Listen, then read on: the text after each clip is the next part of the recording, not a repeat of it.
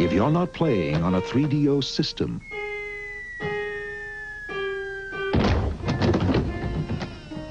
what are you playing with? Presenting 3DO, the most advanced home gaming system in the universe. It's time to put away your toys. Get a free John Madden Football and Crash and Burn when you buy a 3DO system.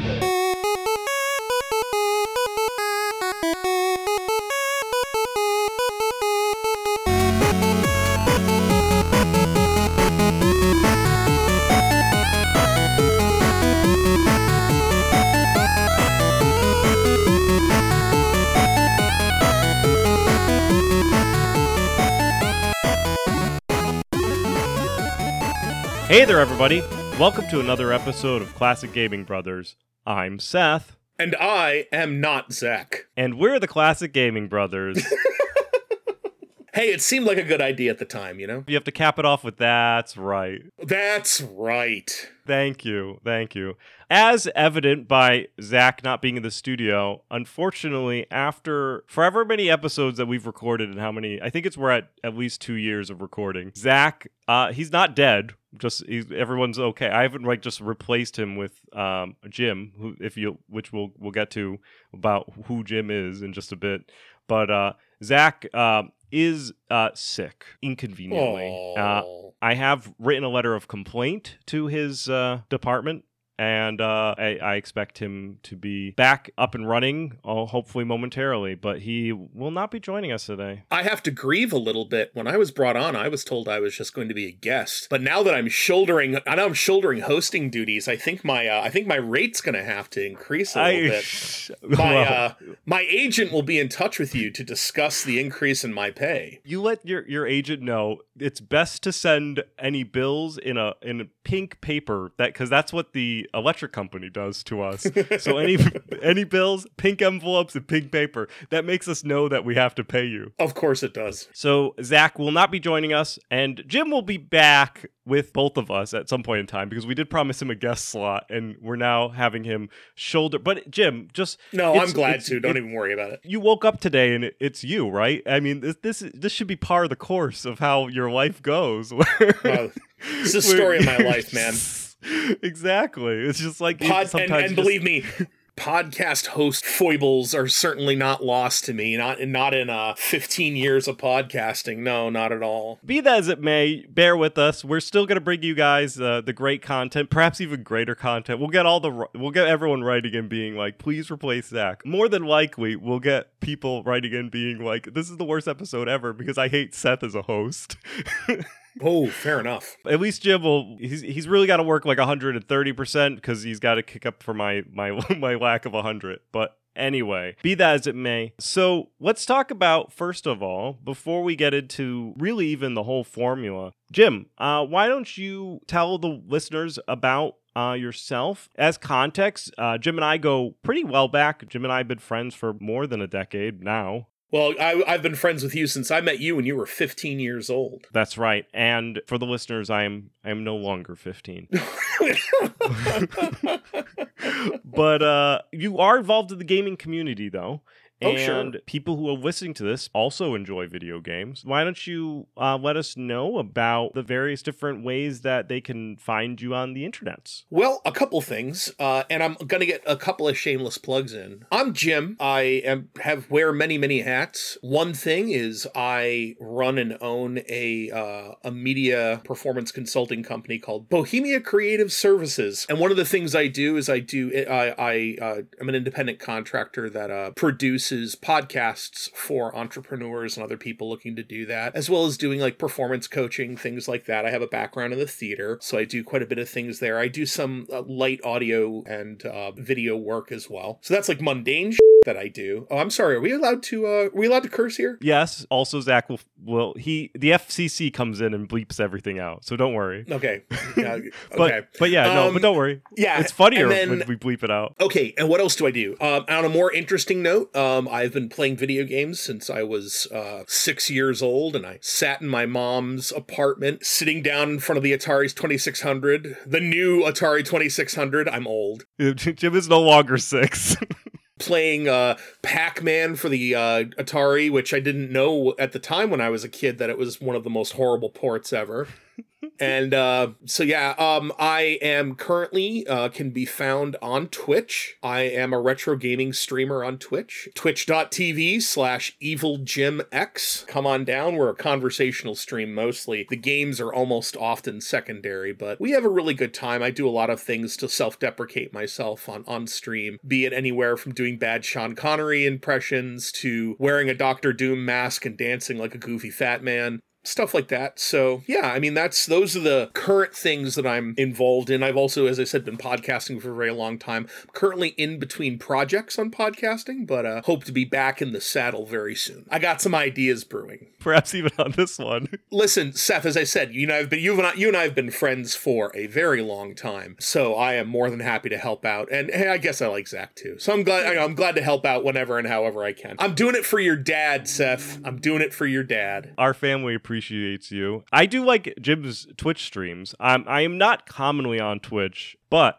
however, if I do find myself late at night and Jim is live, I try to stop by and say hello. And his Twitch streams are awesome. They're fun. There's a great community. He is by far hilarious. I really think you missed your calling of like stand-up comedian level. I mean, when I was a kid, when I was in college, I dabbled with it, with stand-up and monologue work. There's too much risk involved. That's the problem, is I'm a wimp. You know, there's too much risk involved in comedy, man. You know, it's like they used to say, dying is easy, comedy is hard. So, no, I'm all set. But thank you. I appreciate that. I do try to be funny. It's a good show, so I definitely recommend, and it's consistent, and there's usually there's more than usually a VOD. There's a ton of VODs to watch, and Jim's community is very good at clipping the perfect moments in time. I also have a nascent YouTube channel connected to the stream, but I don't really pimp that yet because I have like 10 pieces on it, so don't even bother.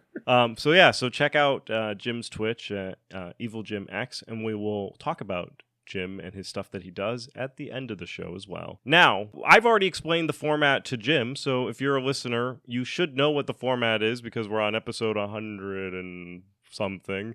Which is ridiculous, I remember like mid-30s or mid-40s or something. I forget. Doug is actually our corrections officer, so he sends in any edits or any corrections, so he'll be able to complain about certain things. Is it the same Doug? It's like my Doug? Yes. When I had a podcast called Couch Grouches, Doug was a regular contributor to the point where we actually had a theme song for him. So yeah. Oh yes. Oh yeah. Doug was definitely a part of it. He's our angry producer. He sits in the room over there and yells at us. But so Jim's aware of the format, and I'm not going to explain the format since everybody's aware of the format. So Jim, what have you been recently playing? It's funny you should ask. So on Twitch, I play mostly retro role-playing games, and I do that because I like to do a lot of conversational stuff on my stream. So when you're playing a role-playing game and not trying to speed run or not playing anything that's super involved, you can look up from your screen, look at your chat, engage with your community. So right now on Twitch, I am doing a first-time ever playthrough of Super Mario RPG. I had never played it before. And I'm 45 years old, and I had never played Super Mario RPG. I own it, but I'd never played it. So I'm playing it now. I'm about 3/4 done. I'm enjoying it thoroughly. Offline, so not to get too personal, but I'm bipolar, so I have like comfort things. Like a lot of people that are like me and have ADD like to go back and like watch a show they've watched 1,000,000 times or play a video game they've played 1,000,000 times. So I'm currently playing through an old save of Fallout 4, and whenever I am just randomly, if I'm like downstairs with my 3-year-old and he's watching TV and I'm letting my wife sleep, I got my Switch and I'm playing just vanilla Skyrim as well. So nice. Yeah, really two go to the well type things. I also play the game that I call the best $3 I've ever spent on Steam, playing a lot of Vampire Survivors. It's an inane, ridiculous game that I enjoy thoroughly. me. I recommend it. Check it out. It's almost like an idler type game, isn't it? It's like one part idler, one part moving tower defense. It's a really cool. Now there are a bunch of clones out there that are really good. Some of them are really good, really advanced from where Vampire Survivors started off, but it's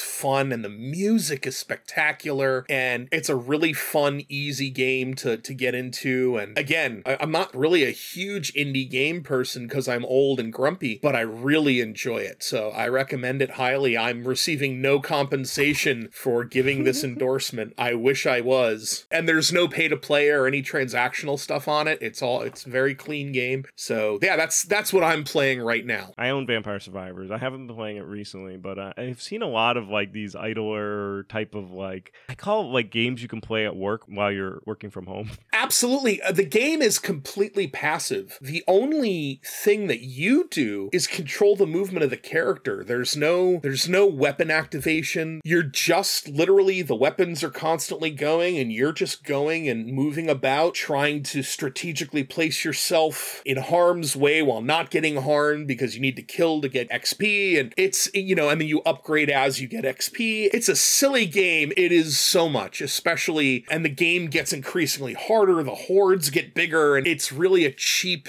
adrenaline hit. It's very chill, though. It's meditative. The music's spectacular. So that's Vampire Survivors, available on Steam. That's right. So I've recently been playing The Witcher 3, Wild Hunt with all the DLC and all that jazz. It actually came out back in 2015 by CD Projekt Red, and I was just thinking, I was like, geez, 2015 is starting to feel like a while ago, and The Witcher 3 still is really like legit. Yeah, I've started that game 10 times, and it's beautiful. It's a good game, and I love role-playing games, and it's not really, it's a role-playing action adventure game, but nothing negative about it. It's a very big game to get involved in. There's a lot going on, and it's all over the place, and I feel like, for me, that it's a difficult game to pick back up once you've put it down. Yeah, I've actually held off on so I'm always playing a few games at once, as you are as well, and a lot of us do. And so The Witcher 3 is actually a game that I have started. This is I think my third time going through it. I am assisted this time through it because I have received things from a doctor to help me maintain focus. So it's helped. I tend to use those for work. By the time I get home to play video games, it's worn off and I want to sleep at night. So taking a lot of this. I get you though. I understand. It helps. But anyway, just in case anyone is curious about The Witcher, it covers the journey of Geralt of Rivia, who is a Witcher, who's a mutated monster hunter, and he spends the purpose of the game trying to find his ward, who is Ciri. But he also spends his damn time doing it. The side quests are just ridiculous. He plays cards, he gets into competitive fights. Can I ask you something honest? Do you really think we need to explain what The Witcher is about? I feel like that game is so ubiquitous and so popular that it's almost like us going, well, there's this game called Mario, and Mario is a plumber who is trying to save his girlfriend, who is not actually his girlfriend, because she actually gets she actually gets kidnapped on purpose by this giant turtle. When you come in the studio, you need to put on your pedantic hat. And then you need to explain everything to everybody. That's part of our charm. I like it so that the casual observer, who's not necessarily fully drenched into gaming culture, can listen and say, oh, I can kind of understand the game that he's describing. I mean, it's not because it's just a popular Netflix series, has 3 major games, and also has a pretty well diverse book series. Doesn't mean that everybody knows about it. But anyway, back to my fun joke about Geralt being really bad at actually doing quests. He spends his time doing everything but looking for Ciri. I mean, like, he's literally racing horses for money. Like, this guy is like out there doing his own thing. You gotta respect him though. You gotta respect the fact that while he's doing his own thing, he is still a working man. He's out there trying to make money. He's taking jobs. The man is a professional monster hunter. He still needs to eat and pay the bills. True. And literally you spend that game doing your job, while at the same time you kind of have to do this thing and find this girl and find this, chase after your girlfriend and oh my God, that game is huge. So there was a moment in time where I was doing everything Witcher. So I was reading the book, I was watching the show, and I was playing the game all at once because my wife wanted to watch the show. So we were watching the show, and I was like, this guy explains to everybody that he is a Witcher. He says he is a Witcher. Like, I want to say at least like every other word. He has to, like, when he's like, hello, I'm Geralt of Rivia, I'm a Witcher. And everyone's like, they'll be like, oh, you're going to stand up and fight that person by yourself? And he's like, well, I'm a Witcher. And I'm like, what? This guy literally uses it as like his like go-to adjective to describe himself. Which is funny because the Witchers, because of their mutation, are so easily identifiable by people. It's like, they wear a medallion. It would be like a ginger walking around going, yes, I burn in the sun very easily. I'm a redhead. You know, it's like, yes, I can see you're a redhead. I can see that you burn you're literally sizzling in front of me right now. So literally this guy's like, yes, I'm a Witcher. Really? No, I didn't know that. The two swords, giant medallion, and weird eyes don't tell me that you're a Witcher. You literally have cat eyes.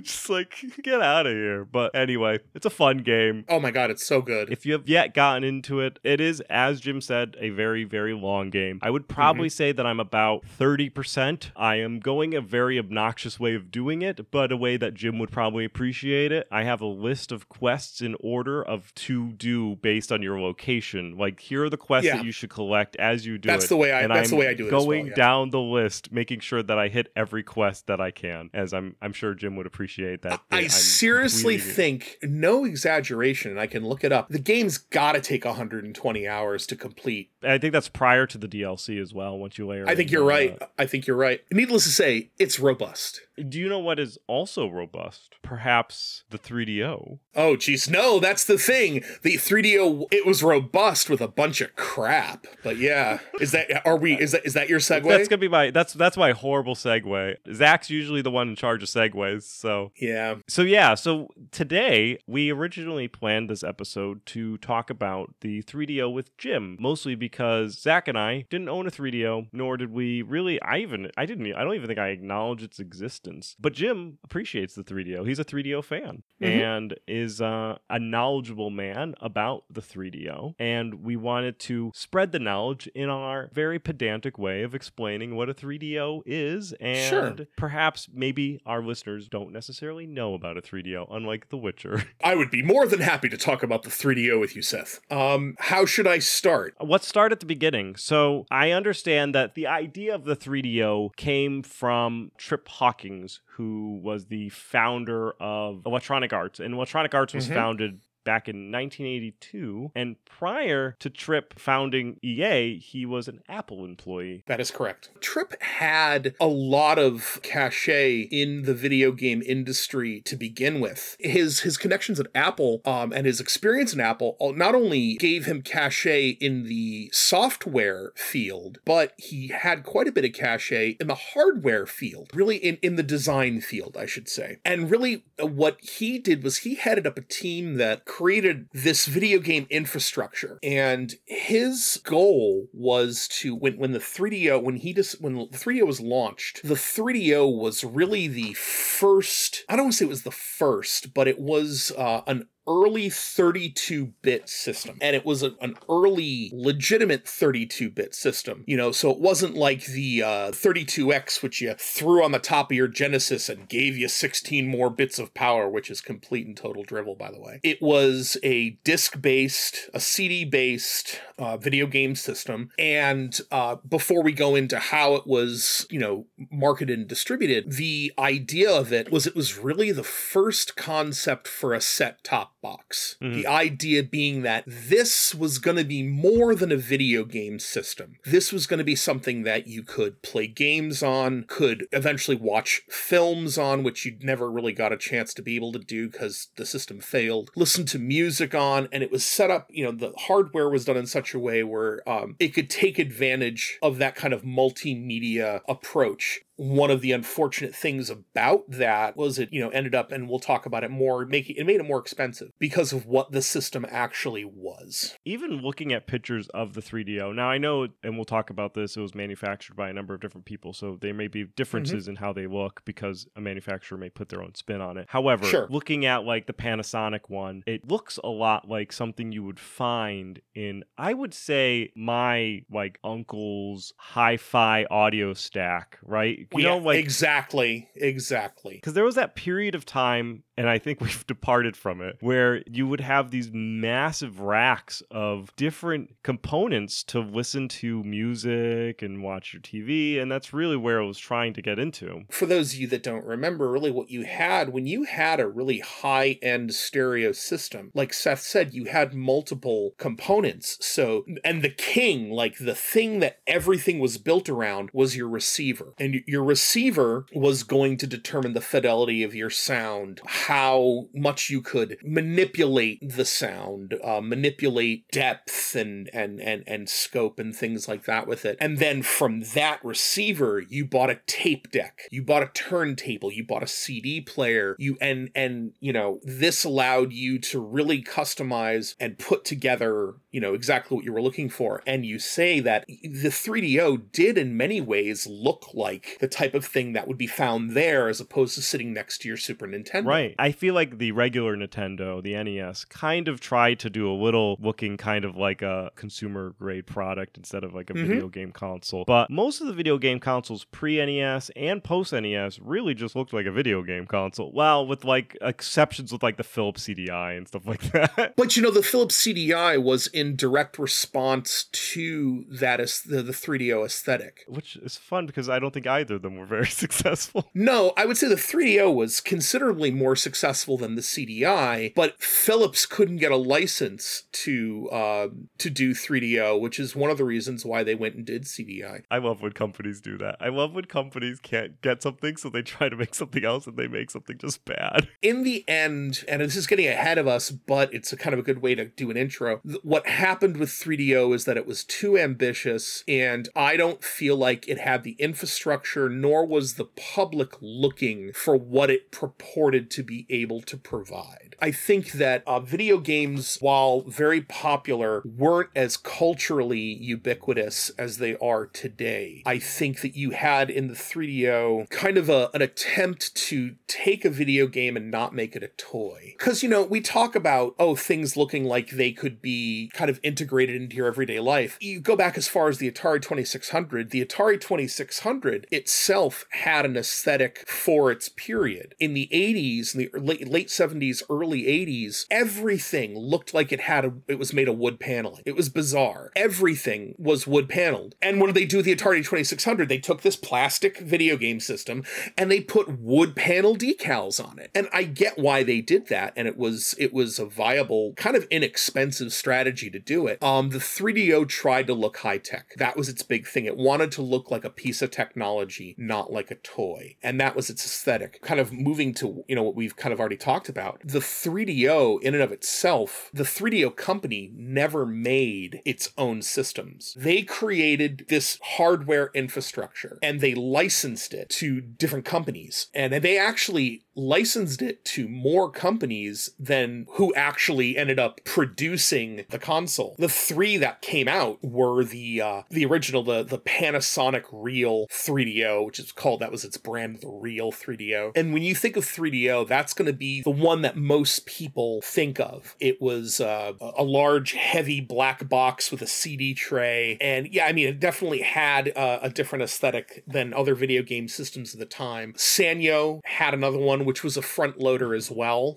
with a CD tray. And then Gold Star came out with one that was a top loader. Similar to like the PlayStation 1. Right. The thing in a retro game aspect is I own a Panasonic. I own a Panasonic 3DO. The Gold Star one is actually the one for retro gamers that is still the most stable, is still the one that's easiest to use. It has fewer moving parts. That CD drawer, and the whole thing in general with CD players, that CD drawers, the motor on that is one of the first things that goes. It's funny from a retro gaming standpoint, those Gold Stars are kind of the ones ones that people are looking for, and they tend to be, when in trade or, at sale, they tend to be a little bit more expensive and harder to find. The 3DO also, in my opinion, had the distinction of having a very, very crappy controller scheme. The controller itself was fine. It had a standard directional pad, similar to, actually more akin to the Genesis as opposed to the Nintendo. It's very Genesis-esque. Well, it was smaller than the Genesis controller. Even the 6-button Genesis controller was smaller. The thing that was terrible about it was the 3DOs almost, I believe they all had this. I don't believe this was just the Panasonic. They only had one input on the system for your controller, and the way that you used additional controllers was you daisy chained them through the top of each controller. You could daisy chain a number of controllers, but it was really unwieldy if you're trying to play. You already have a cable to the system, then you have to plug another one in so that somebody else can play. I never liked it at all.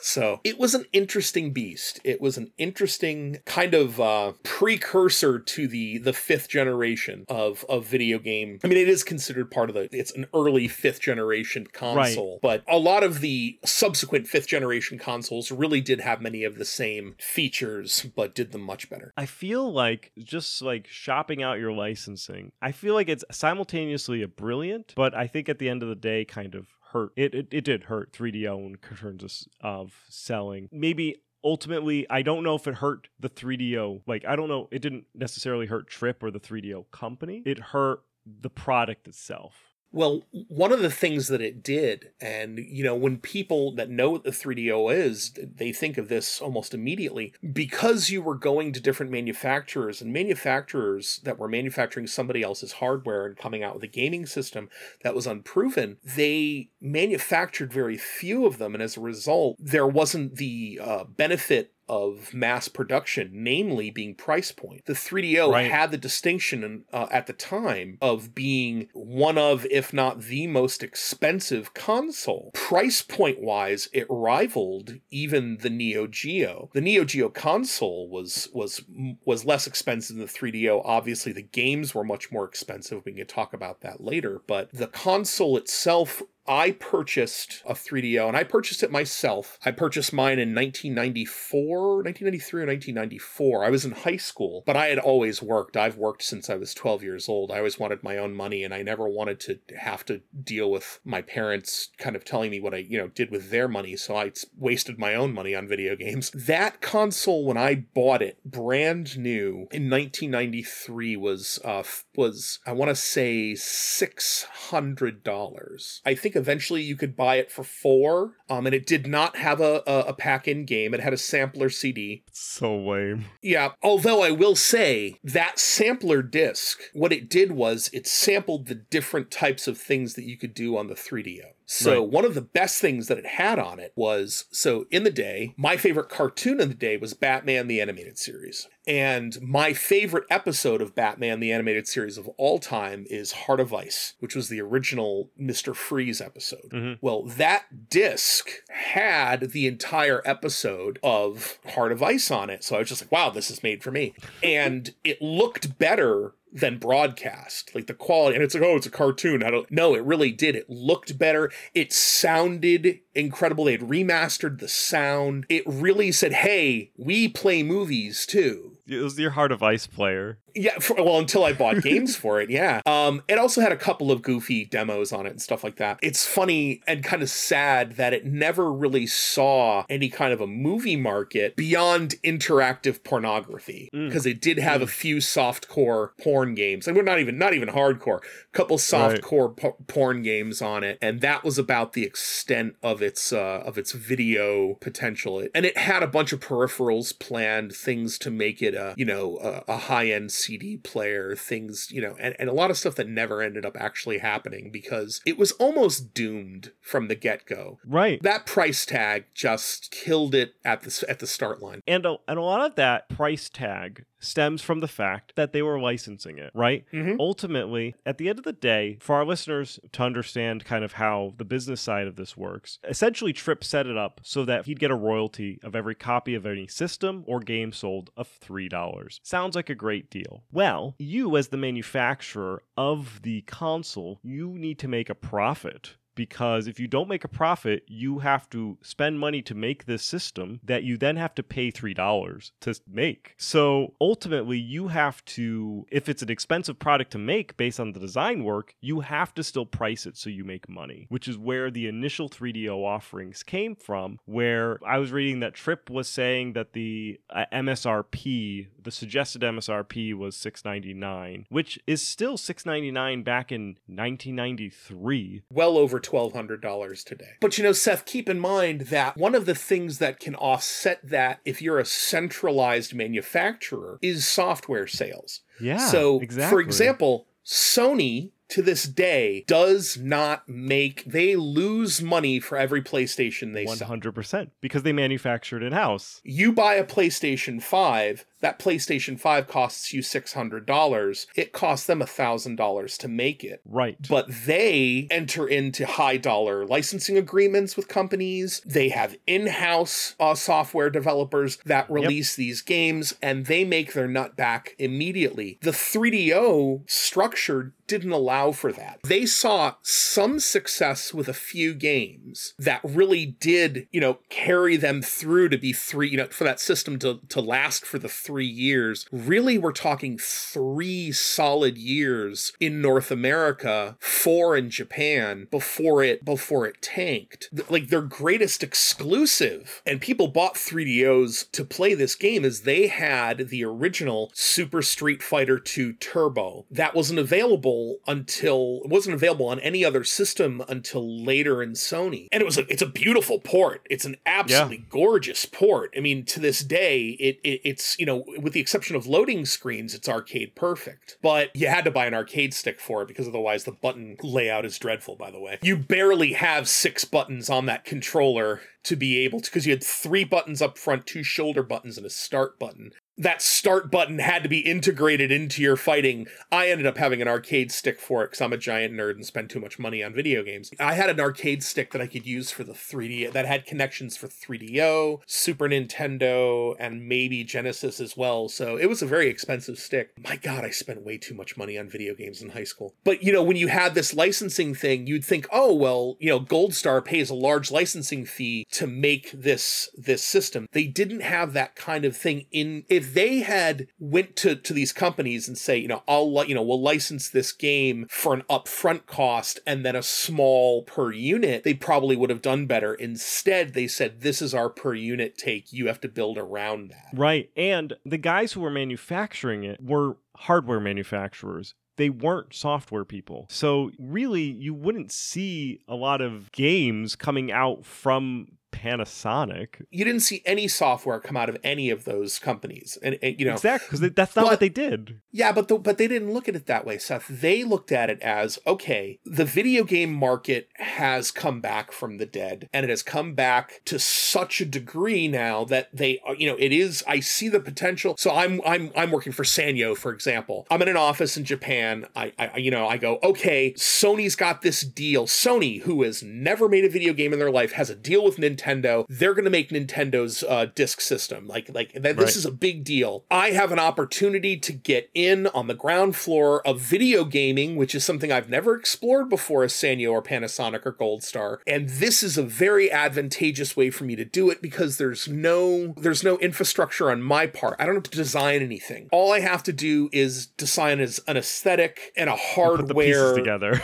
Yeah, and I can choose how I want to do it. Hey, I'm Sanyo. I've got a factory full of CD players that I can use this infrastructure to create video game systems out of. It was, Tripp sold it very attractively to these companies that way. 100%. And in many ways, he was right. It could have worked, but they didn't approach it with the future in mind. They didn't approach it in such a way where they go, okay, well, we need to find a way to make the initial investment work and then foresee out into the future what things are going to, happen. One of the things that they did, which in this day, would be fine because video games are really cheap to make in this day and age, 3DO reached out to a lot of small development houses. And there are a few notables. The very first game from Naughty Dog was for the 3DO. I believe it was Way of the Warrior. It was a horrible Mortal Kombat ripoff.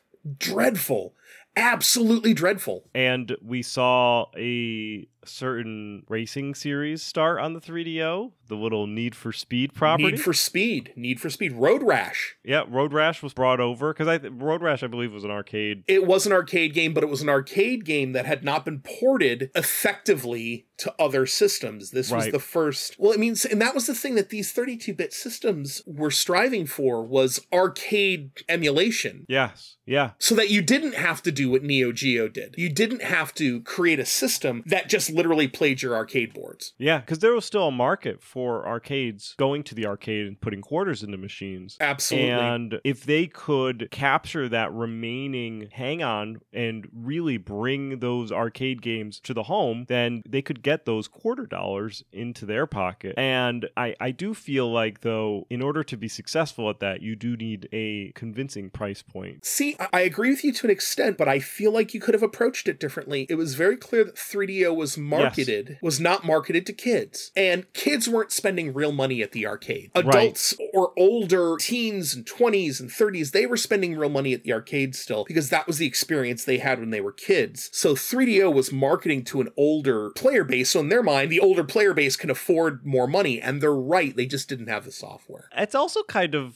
fascinating to look at because video games are adjacent to the toy category, right? They're not the toy category, but there are some video game developers and system hardware builders who approach the category like it's a toy and market it to the kids. And kids are important in marketing because they are the need factor, because they're going to bug the parent until the parent spends the money. That's why toy companies run commercials during their made cartoons that they created. Where then there's other video game companies. I like Nintendo. I feel like Nintendo matches their marketing to they're like, the people who got the NES as children are now, when they got to the N64, are now older and need more mature titles. And they kind of evolved their marketing to be a little bit more to go with who their demographic was as they evolved. And yet there is still no better example of a company that has successfully marketed to the youngest demographic as well, because you look at the comparison between Nintendo and 3DO. So the same age people are spending money on that console.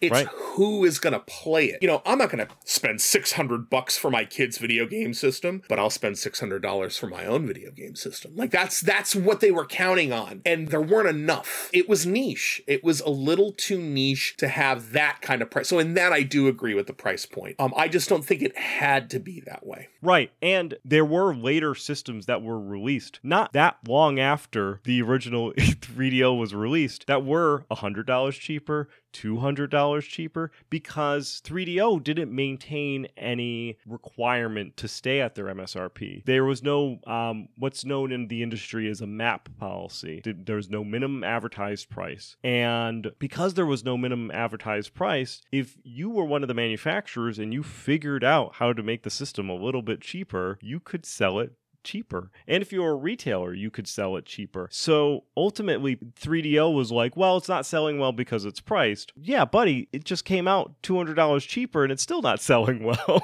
I think price was a factor. I think there was a number of other things that played into how it performed in the market. Well, I mean, Sony's systems and the Xbox as well are still considered rather expensive, especially in comparison to things like the Switch, for example. But what do those systems have that the 3DO didn't? The 3DO did not have the software to make it a must-buy system. Sony right now could charge $2,000 for a PlayStation, and people will scrape it together to be able to play the games that are either exclusive to that system or that are so popular to that system. Of course, they also have brand loyalty, tribalism, stuff like that. Because, I mean, like I'm part of the Sony tribe. I've never owned an Xbox. I will never own an Xbox. I have no desire to own an Xbox. That being said, 3DO did not have anything that no one was like, I gotta buy a 3DO so I can play this. Sure, they had Street Fighter, but I think it was a little too late. And you certainly can't,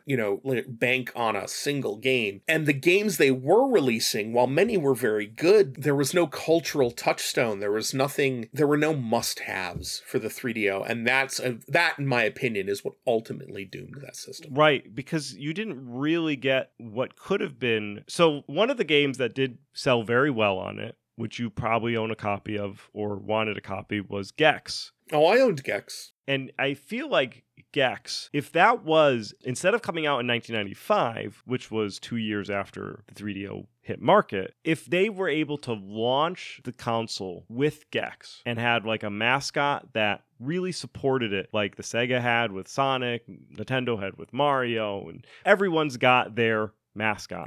If they were able to launch the 3DO with the Gex and maybe had some, I don't even care about the price point per se. I think they should have had some consistency with their price point.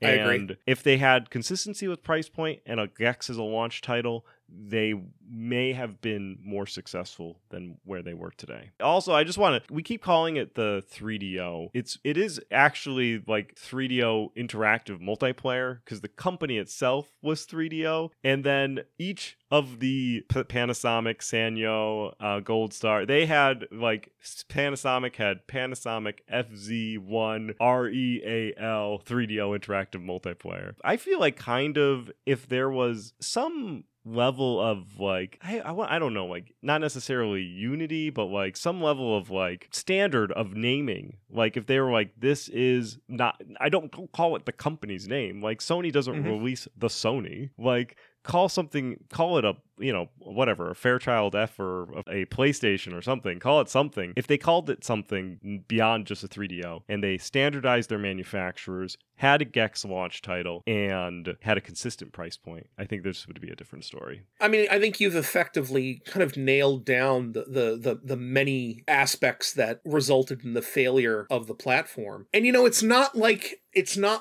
the branding of the system, I think, is somewhat, I don't want to say secondary, but I think it wasn't so much the problem as much as it was a symptom of the problem. The systems, I think having 3DO as the identifier for the system wasn't necessarily a bad thing, because the fact is that you had these three systems, they all played the same games. It really just depended on what you wanted. Now, what would have been probably smarter to do is different price points for different features for different systems. Okay, I'm Gold Star. I want to make the base 3DO. This is what the 3DO does. And then Panasonic goes, well, I want to make the deluxe 3DO that does all of this. Doesn't need peripherals, doesn't need this, doesn't need that. And then, Sanyo's like, well, I'll make the one in the middle. And you could have done that. There are different strategies you could have done. Yeah. No one either thought of that or cared to do it or wanted to go in that direction. And the thing is, the releases, particularly the North American releases that they had, again, the games were just, it was just too niche of a system. It was too boutique of a system. I used that word when you and I were talking about this, we talked kind of in pregame. Yes. The Neo Geo in North America is another, and I owned a Neo Geo as well. Like I said, I spent way too much money on video games when I was a kid. The Neo Geo was a very niche system, but the thing about the Neo Geo is the Neo Geo was huge in Japan. It's, the SNK is still a king in Japan. The Japanese love their fighting games, and that was really Neo Geo's biggest. I mean, that was their big thing. They had shooters, they had some platformers. I mean, Metal Slug is still one of the greatest shooting platformers ever. So much fun to play, but 3DO was trying to fulfill a need that nobody had. So the North American game releases were very boutique, or very niche style releases, without, with the exception of the few AAA titles they had. You had a lot of games that either were very Japanese in style, games that would probably do well today. One of my favorite games was Guardian War, which was a tactical role-playing game. Probably would have done rather well today, but it used very Japanese Gollum type character, Gollum as in creations, not as an, my precious, it was a very Japanese style game, tech and medieval and gods and stuff like that would have been successful if marketed a certain way. But you look at that game, that's very Japanese. Police Knots was very science fiction soap opera RPG. Again, in 1993, nobody wanted to play that. It did have an interesting lineup of games. It had the first full console port of Wing Commander Commander 3 Heart of the Tiger, which is a great video game, and FMVs did very well on the 3DO. FMVs were what could have done quite a bit for 3DO. You take those PC ports and you put them on console, make them more accessible, easier to play. So there were examples of a few of those, but you talk about Gex. Gex was a really good platformer. It was voiced interestingly, it was funny, but like you said, it was too little too late and it wasn't marketed. They had so little marketing for 3DO. And it's not like you could go to Target and buy a 3DO either. That was the other thing too. Trying to track the damn thing down was not always the easiest thing. I was able to, because there was an independent video game store down the street where there was this one guy who saw me walk in and go, Jim's here, I'm making a car payment this week. You could go to Electronics Boutique and Babbage's and those type of stores from back in the day and buy a 3DO and buy some games, maybe. So it had bad distribution, it was very expensive, didn't have a whole lot of games, and had absolutely no marketing. I don't know how they thought it would succeed. Though I do think it's fun because they had the same kind of liberal policy when it came to releasing the console, shopping it out to manufacturers, that they did with the games themselves. So we got like a weird collection of games onto the 3DO, including, don't worry folks, Doom on the 3DO, which, I mean, you need to have Doom on everything. But very few people said, well, I am going to pay $600 for a console, right, $50 for a game, when I already have a computer and can go out and buy Doom for $30 and play it on my computer. You had this niche system who your target audience was 20-something tech heads. These people already owned computers. Your PC ports were good for console gamers, but Doom wasn't going to sell 3DOs. I feel like if the 3DO was modernized, like if it didn't get released in 93 and was a modern take on a system and was released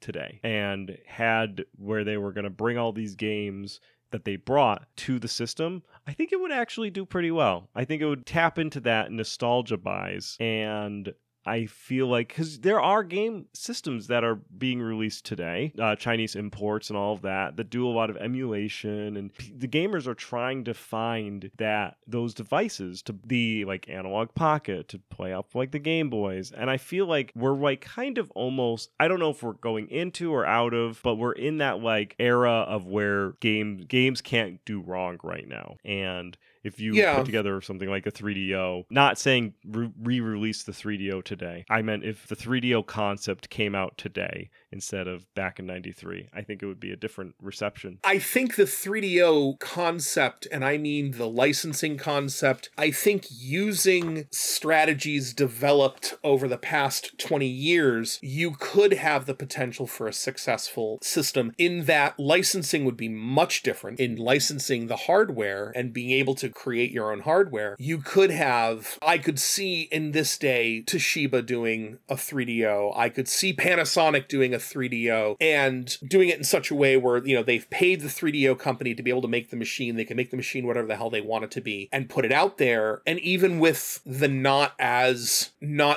mainstream titles, I think it would be a marginally successful third tier system. Yeah. I'm someone that always had at least two systems in my home. And for me, my secondary system has been after the Super Nintendo. Nintendo became my secondary system. I had a PlayStation and an N64. For a while, I had a PlayStation and a Dreamcast, for example, things like that, which, and of course, Dreamcast is its own great story about how and why that thing failed, considering how absolutely gorgeous of a video game platform it was.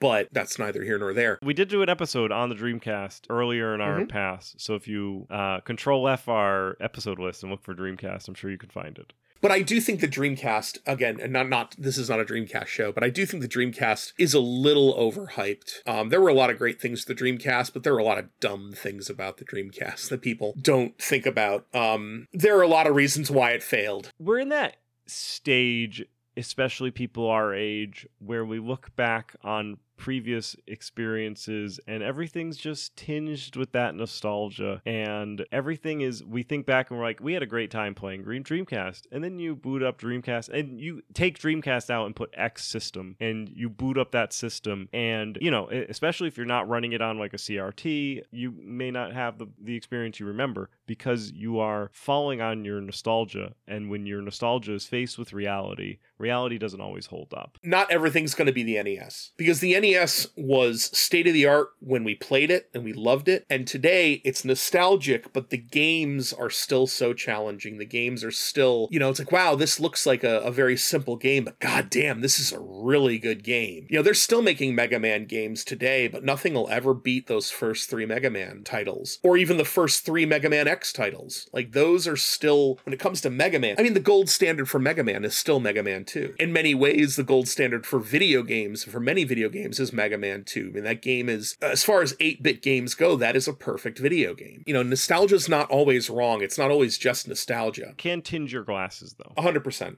100%. Idiots like me on Twitch who play retro games are counting on that. That's right. You're like, oh, Jim's playing Time Cop. And then you get there. Okay, Time Cop doesn't count. Okay, so Time Cop. Okay, so we'll really quick, everybody. We'll take a momentary detour.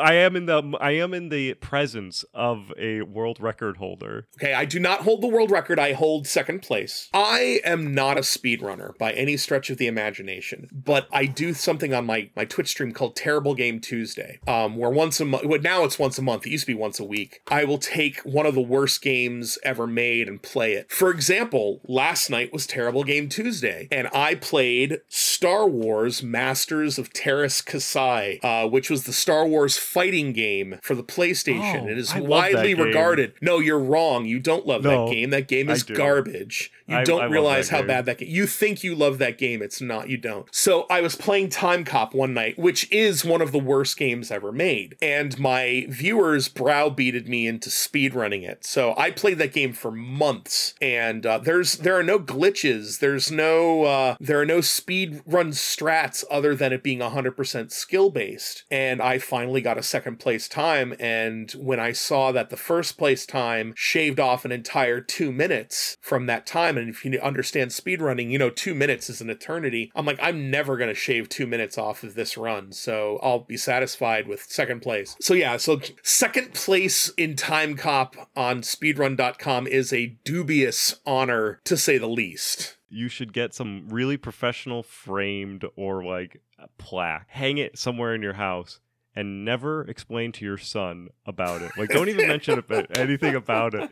Just let it years, let it just build. Now's the perfect time to do it, right? Because he's not going to remember anything, right? But he'll grow up and just have it be in the background, and then have him like one day just be like, Dad, what is this? Like, what type of award was this? And then you can shatter his world. If you want a fancy plaque, maybe I can help you out. Now, to wrap up the 3DO, as it were. Sure. I want to just touch base on kind of how it wasn't primed for success. Sure. In when it was going out for October of 1993, relatively good time to launch a game. People were still buying. Primarily your big expenses for video games were still in December for Christmas, and other holidays that happened in that time. Mm-hmm. And they did a huge push for what was going to come out on the 3DO in marketing materials. None of them made it. None of them.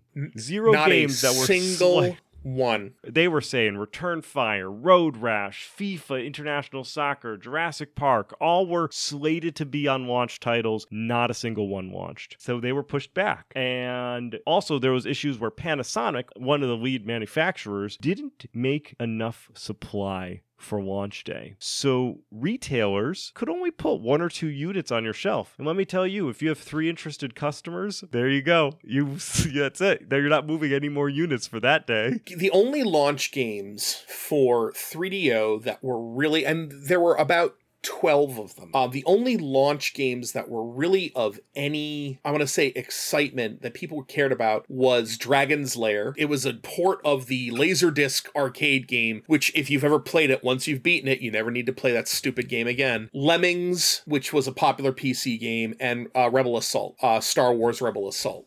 Which was a rail shooter, which is still a lot of fun to play today. Those were the 3 that people were buying that were, if you were going to own a 3DO, those are the three games that you probably really wanted. My favorite game from the launch, and it's still like one of my favorite games of all time, is Star Control 2, which if you were a Genesis owner, you may have played Star Control 1, which was a tactical battle game. Star Control 2 is a much better game. It is actually one of the best science fiction role-playing games ever, but no one knew about it because they didn't market any of these games. But you knew Dragon's Lair because of the arcade game. You knew Lemmings because Lemmings was on every damn system, and was the same game effectively. And then you knew Star Wars Rebel Assault because it was Star Wars. And I'm pretty sure that they were close to launch. I don't know if those titles were even launch because it looks like I think the only launch title that was available was Crash and Burn, the singular game that was available at the launch time. Yeah, I mean, their launch was abysmal.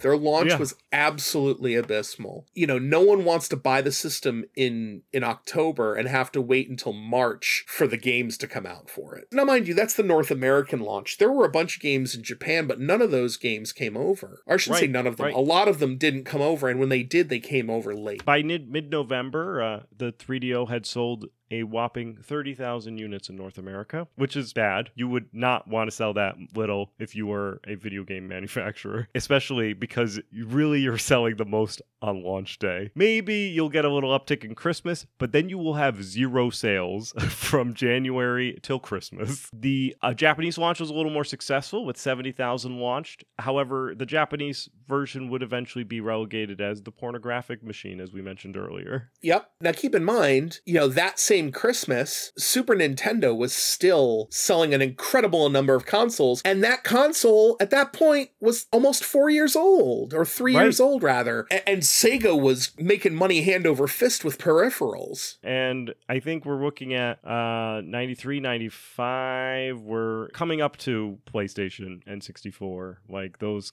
consoles that really are going to dominate the market. Yeah, 3DO, their thought was, okay, we're going to be a CD-based system. We're going to grab market share from Sega CD owners. And that system, which was awesome, but very limited in what it could do graphically, what it could do performance-wise, I think in their mind, like, oh, well, this is the first truly CD-based system, CD being state-of-the-art. But again, as we said, it didn't take advantage of the software opportunities, not only on release, but even that first batch of games that did come out, besides the games that I mentioned, nothing hugely stand out. The developers were actually finding it difficult to program for it because it was so advanced. Well, that's the thing too, who was that, it's like, can I make a game of the quality of, Mortal Kombat and put it on the 3DO? Well, sure you could, but it's kind of a waste of the 3DO at that point. It's like, it's made for a specific kind of game, and it was made for a specific kind of game that a lot of developers just weren't making yet. So like that's the 3DO, a Cadillac that was sold when people were just buying Hondas. You know what? I liken it. I call the 3DO the DeLorean of video games.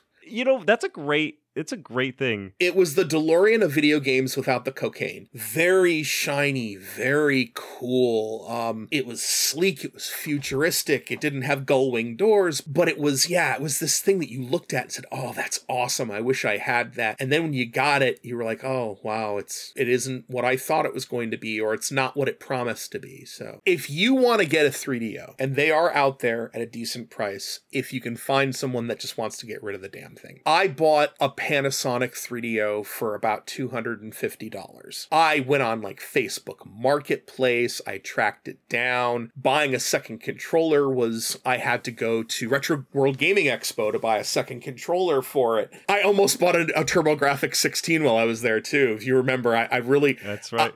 I actually may go buy one this year. It is not easy to come by because there were so few units. Now, I will say, and how do I say this so that I don't potentially get Seth in trouble? An interesting thing about 3DO games is 3DO games are built on CD technology. Ah, yeah. And they were so early in CD in that there's no copy protection. So playing games on the 3DO is probably not as difficult to come by as you might think. Now, while I will never condone anyone going on a ROM site, downloading an entire list of ROMs and then burning them to CDs so that you can play them on the game on the console, I would never condone that. If you are a nefarious type and thought about doing that, there's nothing stopping you from doing it. But of course, you would never download a ROM and make a copy of a game that you didn't already own. So Right. We do not condone downloading games illegally. You should always own your games. But once again, archive.org is a great place to research. Now, one of the other problems with buying a 3DO console is that they are not as robust, not as hardy as, let's just say it, they haven't aged well. And unlike the NES, which they made so many and they're so easy to come by, their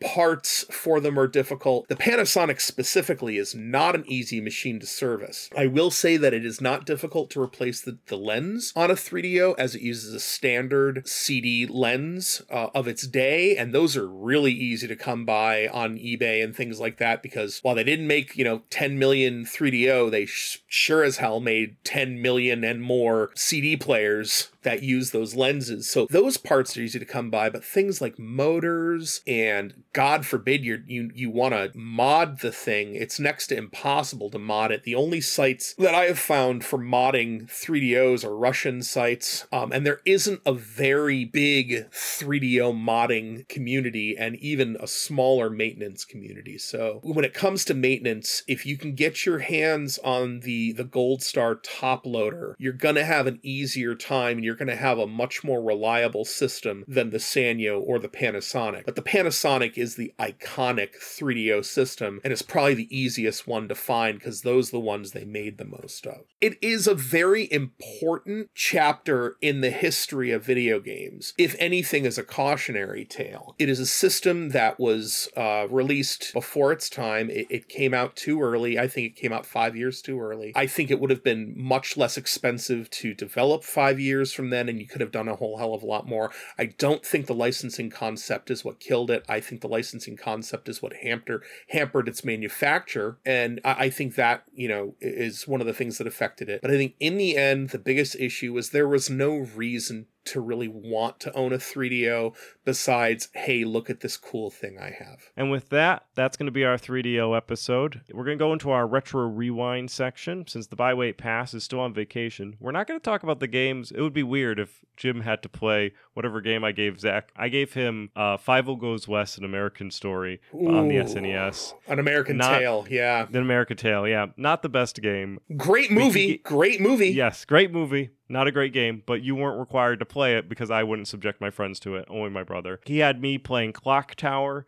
with the translation for the SNES as well, which is a choose-your-own-adventure horror game. I'd rather play Clock Tower than Fievel Goes West. I did win in this. He did have me play one of our first retro rewinds. He had me playing the Quake mod X-Men Ravages of the Apocalypse, which is probably one of the most horrendous games. So I think he's been paying me back since then, because that game, if you need a terrible Tuesday game, that is a great game. I will keep that in mind. Yeah, I haven't heard of that in years. It's horrible. I hate that game. But anyway, Jim, what's you're a retro game player. I am. Your Twitch specializes, Evil Jim X specializes in retro games and playing older games. So what's another retro game that you've been playing beyond what we've talked about today? You mean like a recommendation?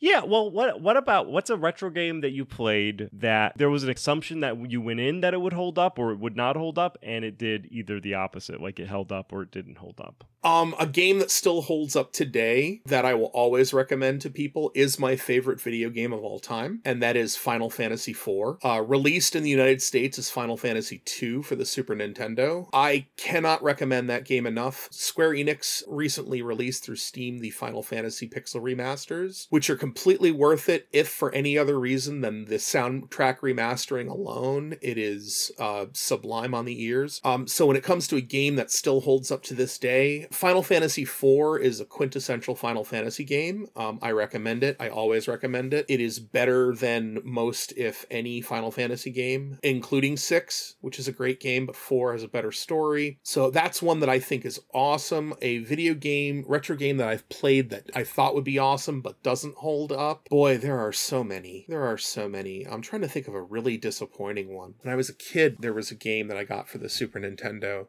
that looked really cool, had a great cover, and it looked like, it looked a little janky, but it looked like it could be a lot of fun, but it turned out to be one of the biggest headaches ever, is a game called Draken, or Draken. It's a fantasy game. I can't stress to you how much that game sucks. Castlevania 64 is another one. I can't stress to you how horrible that game is and how it could have been awesome. I love shopping for video games based on their cover. I miss that. You don't do that anymore. Nobody does it. And I miss going to like Blockbuster or whatever and picking out your rental and just being like, well, this game looks good.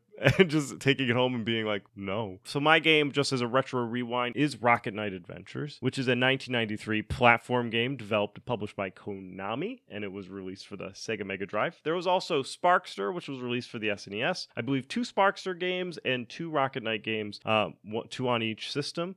And it is phenomenal. It's great. I love the original Rocket Knight's good stuff.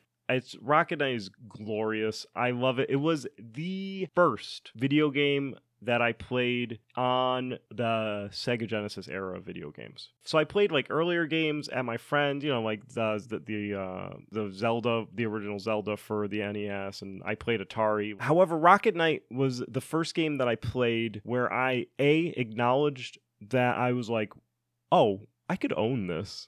And I asked for it for Christmas. I said, I really want a Sega Genesis.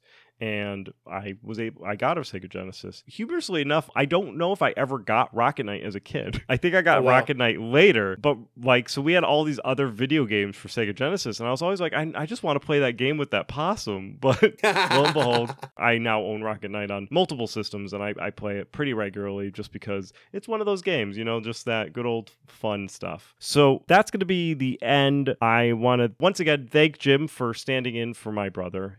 He is also one of my extended brothers anyway, so it's not anything that's new for Jim to stand in for Zach, and hopefully Zach feels better. So if everyone wants to wish Zach a speedy recovery from whatever crawled up into his crow. Jim, do you want to give us one more rundown of how our listener, I was going to say viewers, but nobody ever listens to us because we have faces designed for radio, as my mother says.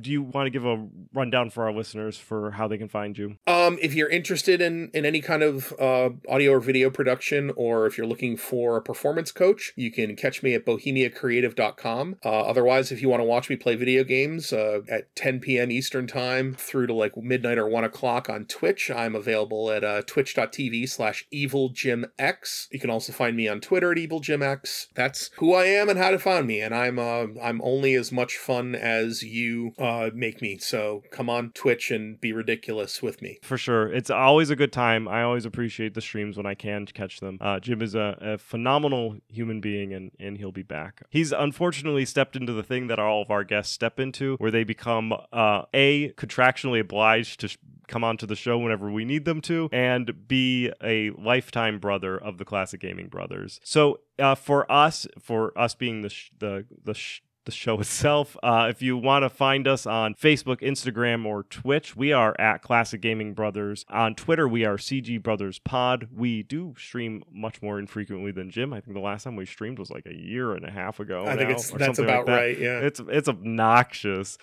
We do have thoughts about doing some additional streams, but we also have zero time. So if you want to invent a day sometime after Friday and before Saturday, that would be great.